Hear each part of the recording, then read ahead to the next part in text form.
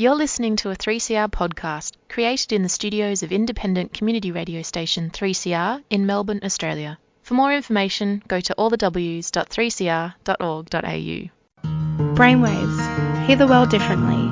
Bringing community mental health to you, raising awareness and challenging stigma. Tune in to 3CR Community Radio, Wednesdays at 5 p.m. Melbourne's Drive Time radio program, featuring community organisations, powerful stories and information. Find us at brainwaves.org.au. Proudly sponsored by Wellways Australia. Hello and welcome to Brainwaves on 3CR, 8:55 AM, 3CR Digital Radio and 3cr.org.au. My name is Emma, and today from the Brainwaves team we have Susie, who will be interviewing our guest today. Now before we get started, I would like to begin by acknowledging and paying my respects to the Wurundjeri people of the Kulin Nation, the traditional custodians of the land on which I am coming to you from today. Land where we tell our stories, and land where stories have been told by the traditional owners for many years before us. I would like to pay my respects to elders past and present, and acknowledge all Aboriginal and Torres Strait Islander listeners today. My name is Susie, and today I'll be chatting to a member of the Wellways organisation itself, Matthew Fluder. Matthew's current role is as an intervention development lead. He's got a Bachelor of Psychology, he's an accredited personal trainer, and he also has extensive experience with the National Disability Insurance Scheme, that is the NDIS. And in that he deals with personal and workplace rehabilitation as a trainer. He's also worked as a support worker for Wellways, and some of his clients live with very acute disabilities. Matthew's about to graduate with a Bachelor of Exercise and Sports Science, and of great interest, he's currently developing a health program for Wellways centred around the key role of nutrition in mental health and using analytics and biostatistics. This and the role of exercise will be a key focus of today's discussion. Hello, Matthew, and welcome to Brainwaves. Thank you very much. And that's a beautiful introduction, so thank you. Firstly, is there anything about your current work that you're able to share with us? I know it's still under development. Yeah, I can share a few things. I think what's really beautiful at the moment is Wellways is really trying to create an environment where we can actually have a really excellent discussion with participants about healthy eating, looking after their bodies, healthy sleep. And what we're trying to do is we're trying to look at a way that we can give opportunities to people. Yes. Also create an environment that allows our frontline staff to give that information in a way that isn't too scientific or too undigestible. And what we're finding is we're learning a lot in the pilot programs at the moment. And we're trying to get the feedback from participants and from staff to make sure it really, really works in the long term as well. That's right. Mm. Yeah. So at the moment, where we're up to is we're running our second pilot for Walking Towards Wellness, which is a physical health program. And we're currently right now running a pilot for our Well Fueled program, which is a nutrition program. And what Wellways seeks to do here is to get the feedback from participants involved and also some of our stakeholders. So we look at a training design, we look at it from a point of view of also recovery. We look at it from a profile of how people are actually responding and in their life and then after they finish with us. And we're looking to help people create a good life. So it's really exciting. Yeah, well, there's a lot going on there, that's for sure, a lot of programs. What drew you to this line of work? Yeah, so I think for me, I've always seen the incredible power in exercise and nutrition, and I've always thought it was undervalued. It's been a massive part of my own life and just keeping myself in a great mindset. Yeah. And when I found how important it was for myself personally, I became so passionate about sharing that with others. And so what I kind of was seeking to do was to sort of go to that really expert level around trying to dig deep into the information and really be able to give people the best quality evidence and explain exactly what's happening, because some of it can get quite complex. Yes. Yeah, but it's an amazing space, because it's a space where there's such an empowerment for every human being to take control of some of their health. Some of the health things that in the past I think were relegated to a medical space. Yes. Also, obviously, exercise has got well known as scientifically proven, empirically proven, but they're only finding out more and more about diet as time goes on. Yeah, that's right. Diet's one of the really tricky things, and one of the reasons it's so tricky is because the ways that nutrition interacts in a cultural context, in a social context, and then again in our bodies all together. Yeah. And then also the epigenetic, or the changes in our body that happen even in utero all the way up to adulthood is so complex that it's hard to narrow down exactly what's happening when. And a lot of the studies we find at the moment, although we have good human studies, we have a lot of animal studies, because it's just so hard to ethically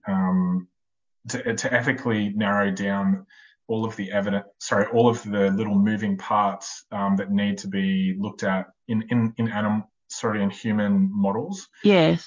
And that's been one of the real hard parts. So what we see in our human studies is that we either have to spend large amounts of money and lots of resources over large amounts of years to really nut out and do then complex statistical analysis on top, or we have to basically do an epidemiological study which looks at a population who eats in a certain way and then looks at their outcomes. And again, then that's very complex as well. So what we know about diet right now is that the easy answer to all of this is that it matters big time. Yeah. The other thing, of course, is I just heard you mention the social context of eating and the cultural context of eating. And there's also the socio-economic issue where some people can't access good, nutritious food, the Mediterranean diet, that sort of thing, which puts them at a disadvantage. And that includes, and I know you're very interested in this subject, Matthew, that includes pregnant women and the impact of their diet on the fetus. Yeah, absolutely. Looking after women, all women who are either prenatal, looking to plan pregnancy, who are pregnant, it's imperative that our society looks after them in a very, very big way, in more ways than one. Because what we can see in a massive, massive study, probably the biggest I've ever seen, in our Deakin University studies there with 20,000 pregnant women, we've just seen it's an absolute direct correlation between healthy diet and aggression, hyperactivity, and restlessness in children after birth and follow-up as well. So, look, I mean, what we're trying to do with Wellfueled as well is we're trying to look at really what is the cost of cooking a vegetable soup, or making a fruit salad, or things like that. And the initial costing and stuff like that is very difficult, because there's such a fluctuation in the Australian market depending on natural disasters and other things. There's been times in the market where and even if there is natural disasters, there's different parts of society that have cheaper fruit because they might be closer, or they might not pay transportation costs, or just a whole gamut of things. Toe to toe, though, cooking at home is cheaper than fast food.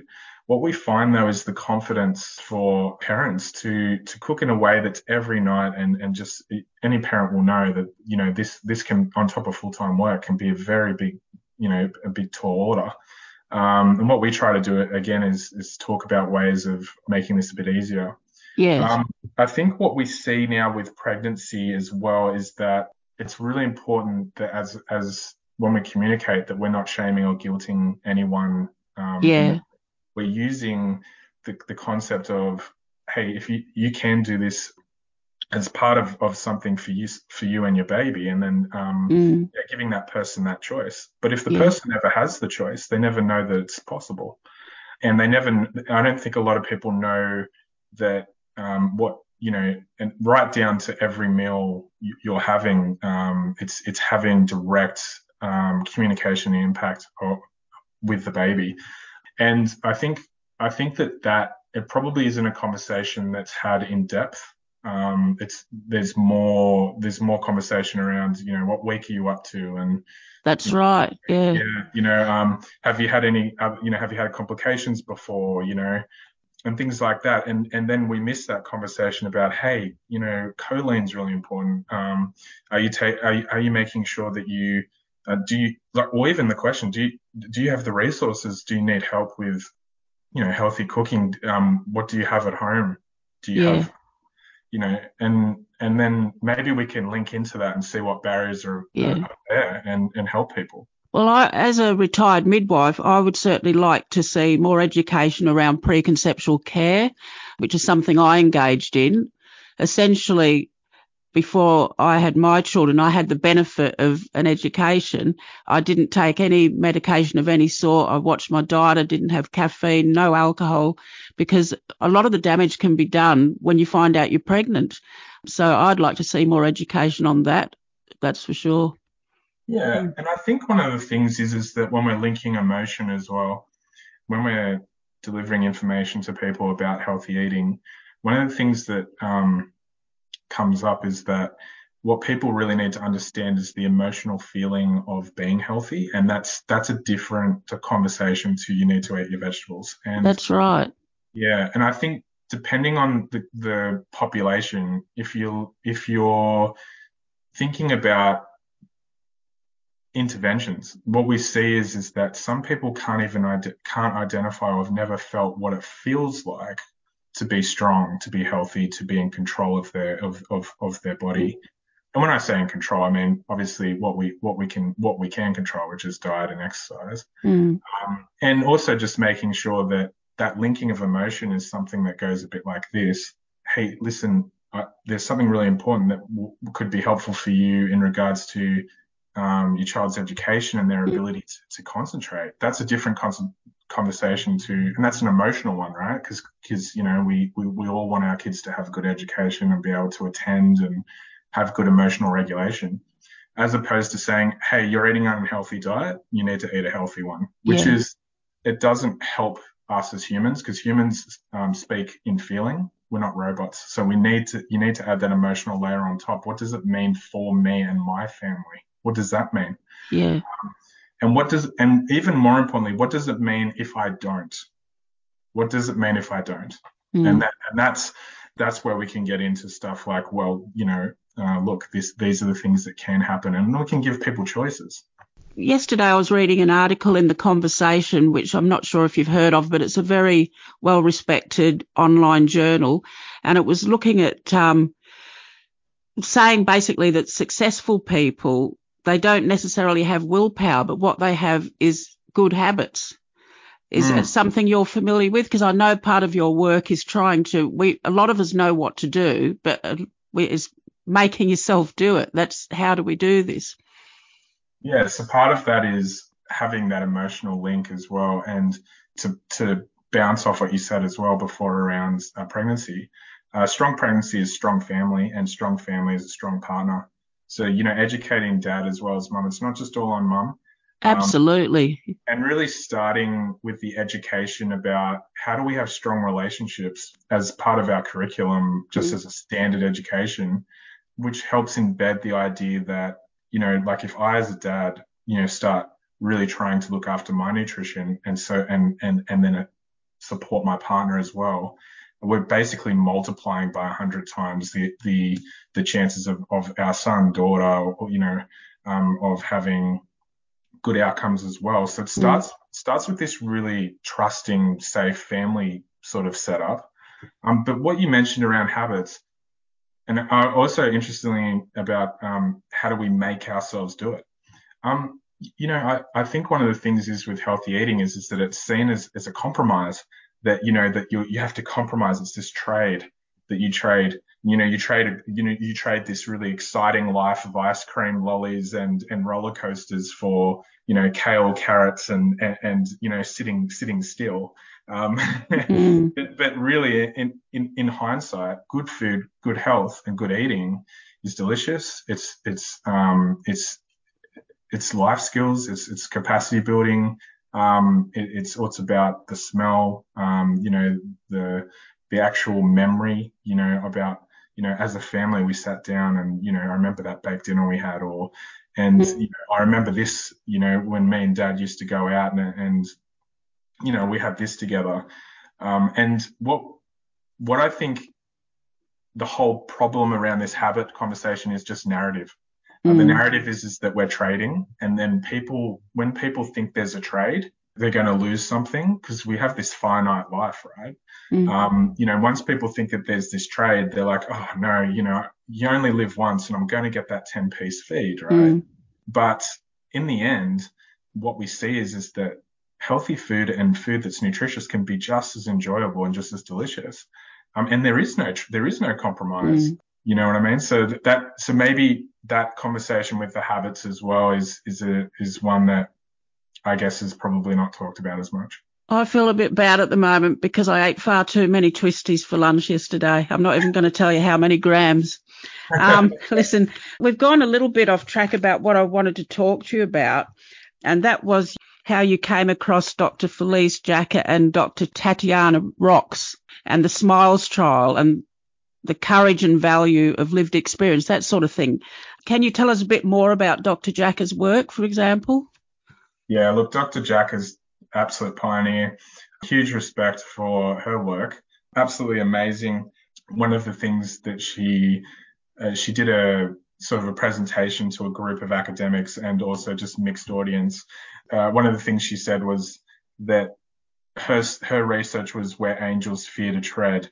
And I love that because I think that this sort of discussion challenges a modern thinking of a pill for every ill, or let's not talk about it. Here's a pill. See you later. I'll check your K10, or I'll check your DAS in a couple of weeks. And what is her research? The SMILES trial, really, what it shows is that, like, really unequivocally, nutrition intervention, and in this nutrition intervention, it was a modified Mediterranean diet, and you can actually check it on the Food and Mood Center website. It's got like a pyramid there of how they did it. Is that diet intervention versus a social intervention was more effective. And when we talk about that, we that's really stunning, because social interventions have been paraded for a long time as being, the thing in terms of really helping people with psychosocial disability and all other types of areas as well. But now we're saying, whoa, hang on a sec, nutrition actually beat out, these, not by a lot, but still narrowly in this study. And the SMILES trial, I love the name of it too, because it's saying, look, we can reduce depression. We can actually do something about this. And Felice Jacka is actually by training a psychiatrist, and it's just really this developing field of nutritional psychiatry, which is saying, hey, we need other options on top of medications. Are you able to tell us anything about Walking Towards Wellness? Because I understand you're the project manager there, and behaviour change, Matthew. Yeah, absolutely. Well, Walking Towards Wellness is really exciting because that is the physical health component that Wellways is working on. And what we know is, as you said earlier, exercise is such an important part of mental health. And if we go right back to the 1970s and 60s, we actually have some groundbreaking studies which we still reference today, even in our exercise science degrees. And a lot of the literature, a lot of the understandings we have now were in the, those 1900s, and we really found how powerful exercise was. One of the things that born out of Walking Towards Wellness is saying, we've got all this knowledge, but how do we help people?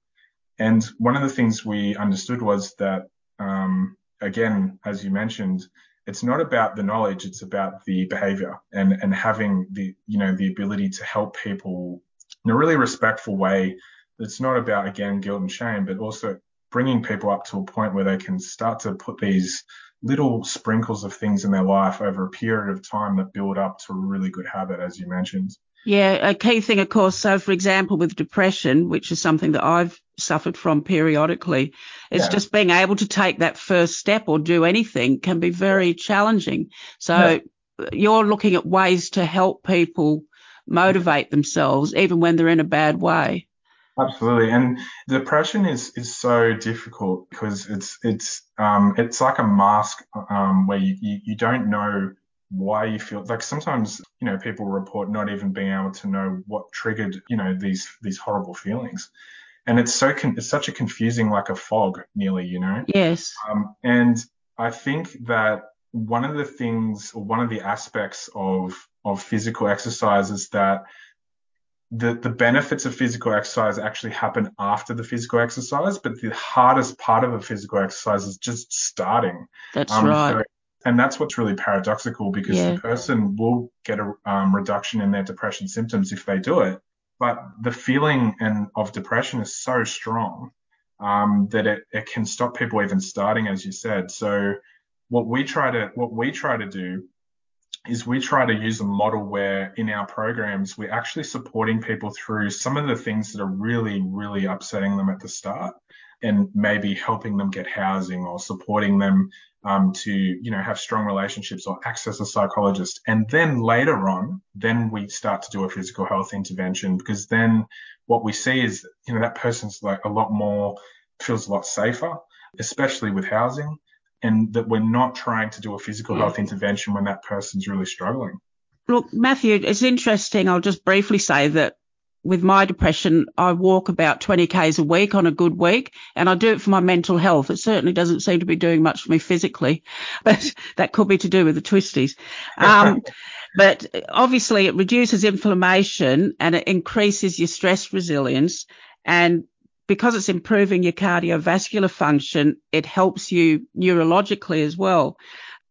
What are the key points you would like us to know? For example, nutrition versus energy, which is a different thing, long-term food patterns and gut bacteria. Yeah, they're big topics. Yeah. Look, nutrition isn't just about energy. So I guess one of the most main points there is that the fiber or indigestible calories that we eat are feeding our gut bacteria, and that's something else Felice Jacka talks about in how depression is lowered in that lower like the lower intestine, that we're having these short chain fatty acids coming out of the gut bacteria after eating this fiber. Yes. And this short chain fatty acid is so important to our health that it's just critical. And so we are feeding, but we're not feeding us. We're feeding the lovely bacteria. Yeah. That's the subject I'm hoping to do a show on. I'm absolutely fascinated because they're finding out more and more about the links between gut bacteria and mental health and physical health, in fact. Matthew, how can people touch base with you, and how can they access that incredible PowerPoint presentation that I listened to? And what other resources can you recommend? Yeah, well, I definitely recommend going to the Food and Mood Centre, the website, because they're not just showing research that I mentioned, they're actually showing research that's coming up and continuing ongoing. I think that the PowerPoint presentation thing. I'll have to make something that's more accessible to everyone for sure, because I've received excellent feedback.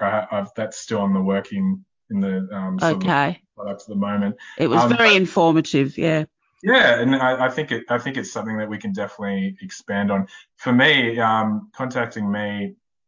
I have an email if anyone wants to get in contact. It's risestrength at protonmail.com, and that's where that's the email I use when I'm doing work for NDIS or other people in regards to personal training and things like that.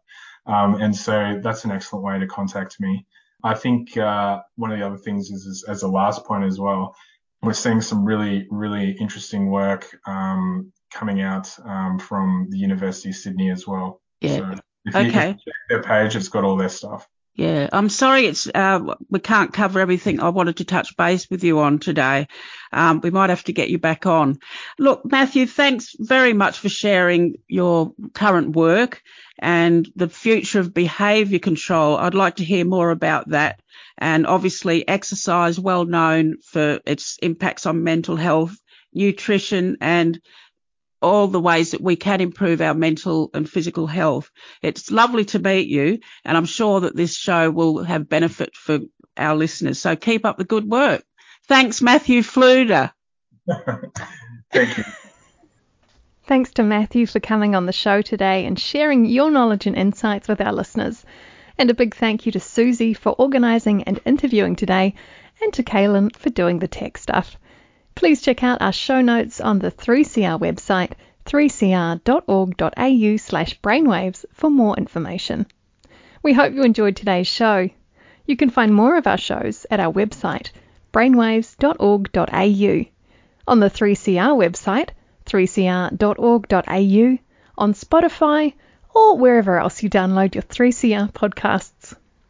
If you have a story to share, or you would like to send us feedback or suggestions for future shows, please email us at brainwaves@wellways.org. Thanks for listening, everyone. Stay safe, and we'll be back next Wednesday at 5 p.m. for another episode of Brainwaves on 3CR. You've been listening to a 3CR podcast produced in the studios of independent community radio station 3CR in Melbourne, Australia. For more information, go to allthews.3cr.org.au.